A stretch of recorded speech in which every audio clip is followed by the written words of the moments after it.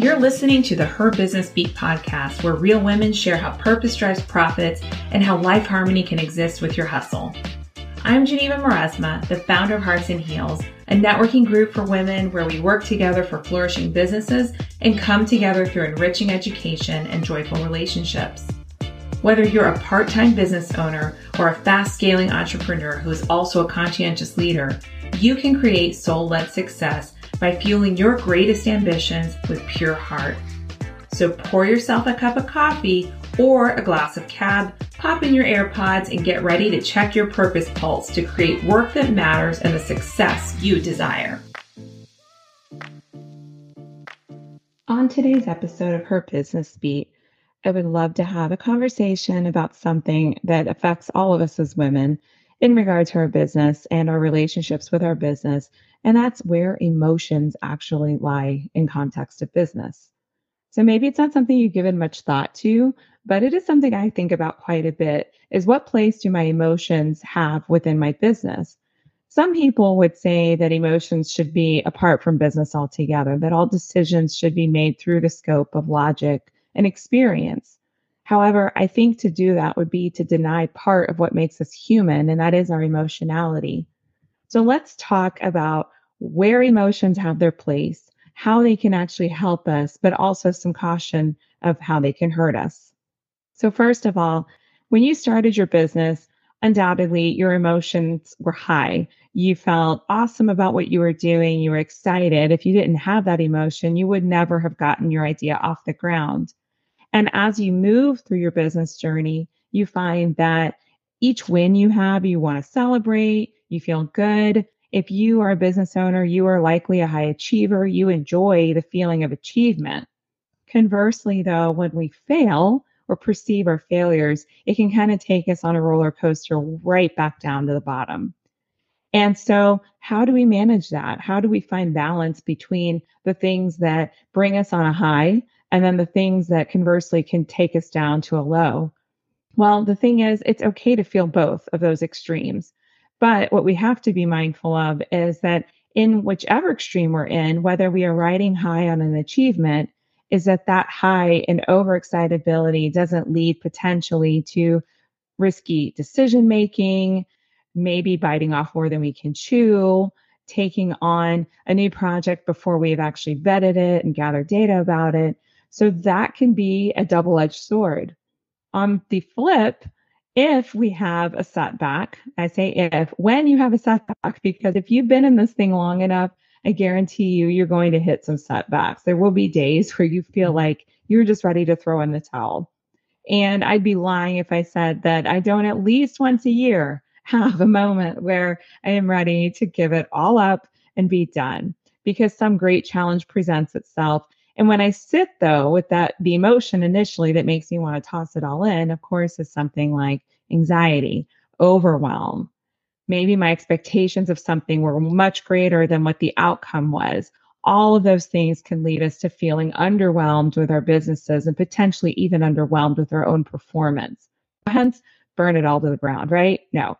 But what keeps us from burning it all to the ground is that sometimes after we sit with that emotion, if we can start questioning that emotion through the focus lens of experience. So, okay, I've had setbacks before, but when I've had setbacks before, did it do me in? And I can say, no, I had setbacks, but I bounced back from them. I figured a way out. I found some kind of resource and I plugged along.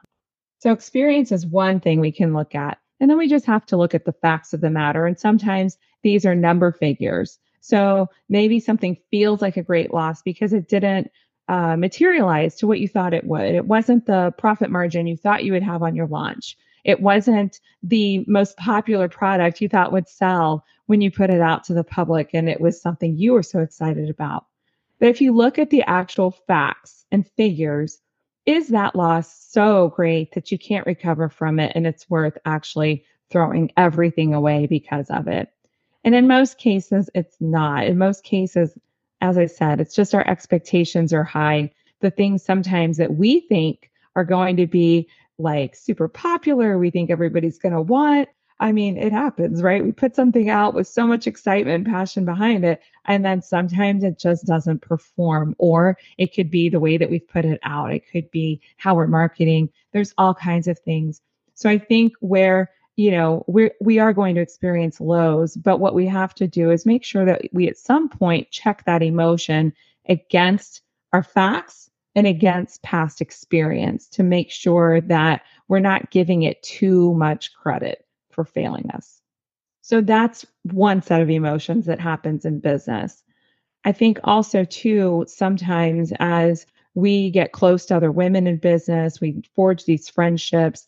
It feels supportive. It feels awesome just to have people around us that understand what we do on some level or understand the lives that we live. We can sometimes put a little bit too much on those people. So listen to what I'm saying. I run a women's networking group and I love every woman dearly who's in that group.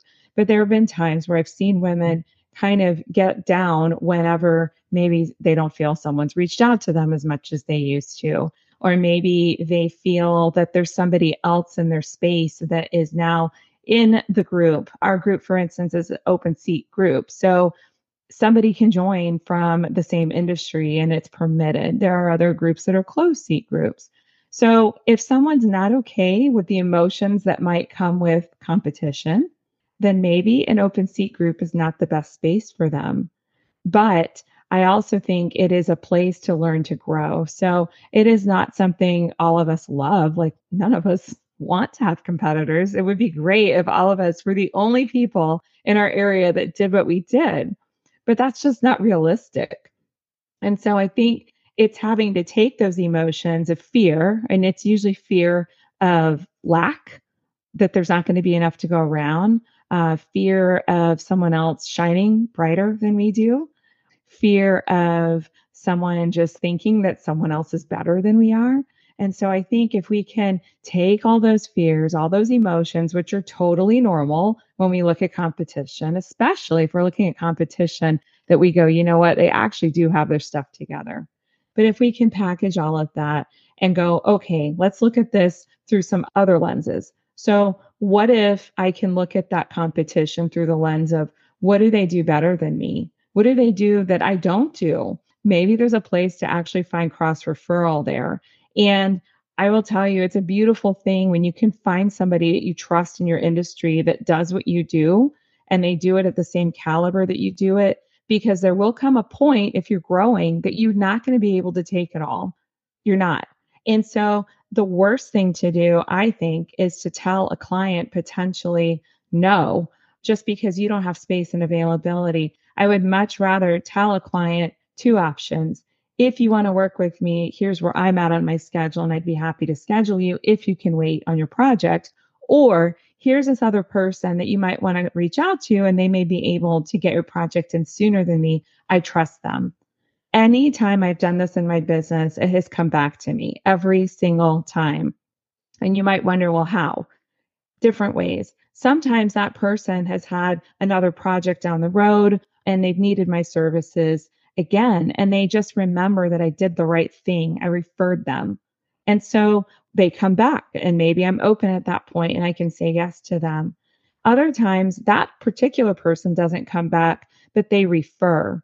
And when that person calls me, sometimes I'll say, oh, where did you get my information? And they'll give me the name of some person and I'll vaguely remember, why is that name familiar? But I'll know that they weren't a client of mine.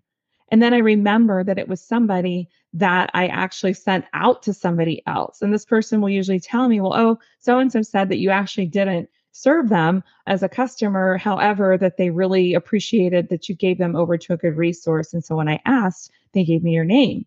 So you have really nothing to fear about that. The only thing is, if you're not really knocking it out of the park in what you do, if your client services are not where they need to be, then you might need to be a little bit afraid of your competition. But otherwise, use your competition to level you up. And so there's a way you can look at that and go, okay, how can I take this fear? How can I take the parts of this emotion that I do feel and it's okay to feel, but how can I make it work for me instead of work against me. Because I'll tell you conversely what can happen. I've seen it happen too many times is where someone just becomes consumed with what their competition is doing so much that they take their eyes off of the legacy that they're trying to leave behind or that they're trying to build. And the problem with that is that when you're not focused on you and you're focused on what everyone else is doing around you, then other things start to happen. You might actually start talking about your competition in a very negative light. And I will tell you that that never, ever, ever bodes well. It just doesn't. People don't like to hear it. It doesn't make you stand out. It actually makes you go under your competition and it levels them higher. So caution on that. It's like I said, natural to feel a little fearful or to go, okay, there's five of us in this space. But just be mindful that just because someone's your competition doesn't mean that they are your enemy. And in fact, there's a lot we can learn from our competitors. And it's something that I do regularly is look at the people in my market and assess myself with them and go, okay, like, what do I do great at? What do they do great at? What pieces of their marketing can I actually aspire to? So there's a difference between, please don't go out and copy someone's marketing, but you can definitely look at different social media accounts, websites, and find things that are inspiring to you. Find businesses in your industry that are actually aspirational and use that competitive spirit inside of you. I am a deep competitor. I always have been since the time I was a kid. I mean, if there was a prize to be won, I want first place. But that doesn't mean that I have to step on people to get there. And that's the difference. There is a way to respectfully compete in the market and to give everybody their fair share. That leads me to something else. Because of the feeling of scarcity, what I do see people doing sometimes is taking work that's not meant for them. And so let me explain further on that. Is you have something that you are created to do. Your business is a vehicle for that talent and skill, and you have a lane to drive in. So whatever it is you do, whether it's photography, whether it's like me, a copywriter, it's coaching, it's, any number of things, real estate, whatever it is you have to find what you do best, what you do better than like 95% of the population. Like that's the lane you need to drive in. And the other stuff, it's what we do with maybe good result, mediocre result, but that's not what's going to market you and sell you. Mediocrity never made for great sales. And a lot of people, because of that fear of lack, they're trying to do all these things. And so what happens is instead of the spotlight going on a thing that they really, really excel in, they are spreading all their resources over stuff they excel in and then stuff that they can do, but probably aren't the best to do. And so then the thing that they do best gets overshadowed by all these other things that they're doing, maybe mediocre at. So think about what you do in your space. Think about what you do best. Like, where do you excel? Where do you know without shadow of a doubt? And it's not being cocky or arrogant, but where can you say, like, I am best at blank? I do my best work when I'm doing this kind of work. I know because I've had feedback, because I know I've studied the quality of my work, whatever it is. I know that this is the space that I run in, and I'm the greatest in this space. But in the other spaces, let it go. Let those things go. Outsource them. This is where your competition can actually be an ally. Find people that do the things that you're mediocre at and refer that out, because your client will more than thank you for being honest with them and saying, this is what I do. This is what I can do, but I would feel much better if you got this part of the job done with this person. In fact, you may even be able to form a collaboration with that person who you think is your competitor in order to serve somebody even better together. So that's something that I think that sometimes that fear of just not having, we spread ourselves out way too thin. And, and it's natural, especially now we've been in an economic climate that's a bit shaky. So I think people are trying to add to their offers. What else can I do? And that's perfectly normal. And if you can add to your offer and actually say, I'm expert at that, I've done what I need to do to market that and know that if somebody books that service, I can serve them out at 150%. If you can say that, by all means, add that to your offer plate. But if not, don't think it's taking from you to give that work to someone else. It's actually going to add to you. And that's where another place of emotions comes in is that when you're in business and shoot, in life in general, it's really easy to look at what's right ahead of you. In fact, that's usually where emotions take us. It's right ahead of us, and then it takes us like 100 years down the road, like worst case scenario, right? But we get stuck in the moment of paralyzing fear, and then we make a bunch of decisions if we let that fear overtake us that are in this moment, but could have like consequence for a very long time. That's the other caution, right? Is that it's normal. You're going to have things that happen in business that make you anxious. You may have something happen in business that requires that you solve a conflict. It could be with a client, it could be with your business partner, whatever it is. But be mindful that if you're building something with legacy in mind, legacy doesn't stop at today, right? Legacy is something that continues even long after you're off this earth. So, with that mindset, you can kind of come back and reframe whatever the conflict situation is that you're in that moment, how you want to handle that emotion. So, the emotions are never wrong. It's what we do with them, and it's where we let them take us. And I will say at the end of the day, emotion is never really a good guide for long term decisions. I think it should influence our decisions, but we need to, like I said, bring in facts, bring in our experience, and you know what? Bring in other people's experience. If you have a big line, hard line decision right ahead of you, something that you need to confront because it is a stumbling block to your greater success, or it's something that you know has just been in the way of your growth for a long time, or it's even someone that you need to talk to because something's happened that has just not felt right, then I would say find a trusted person. Don't just go talking about the situation and the players. Find a trusted person to confide in, get their advice. So take in other people's experiences because chances are someone else has gone through exactly what you're going through, or they know somebody who has. And so you don't have to walk that road alone. But what do we do when we feel like we're overwhelmed and our expectations are too high and nobody understands us? Oftentimes, women withdraw. They go into this deep emotional space, which it's like really the worst thing that we need to do in that moment. The best thing to do is to lean in, which is why I believe community is so important. Whatever communities you build, whether it's 3 business besties you have that you get together for breakfast here and there, or you have a networking group that you rely on, find people that you can do life and business with, but also make sure those are people that you are okay giving a seat at your table and that the words that they say carry weight with you, people you respect, people who are respected in the community. Be very, very careful whose emotions and feelings you allow to influence and drive yours, because at the end of the day, it's not their business. It's not their legacy. So why would you give somebody so much power that doesn't care that much about your dream? Find people that actually care about your success. So take emotions for what they are, enjoy them when they're great and you're on the high and you've got the wins, but be mindful that in the high seasons or in the low seasons, our emotions left unchecked by experience or facts can derail us. But emotions in their right place actually serve a wonderful place of checking our progress. They help us ensure that we're aligned in certain things value wise. Our feelings are important to our business.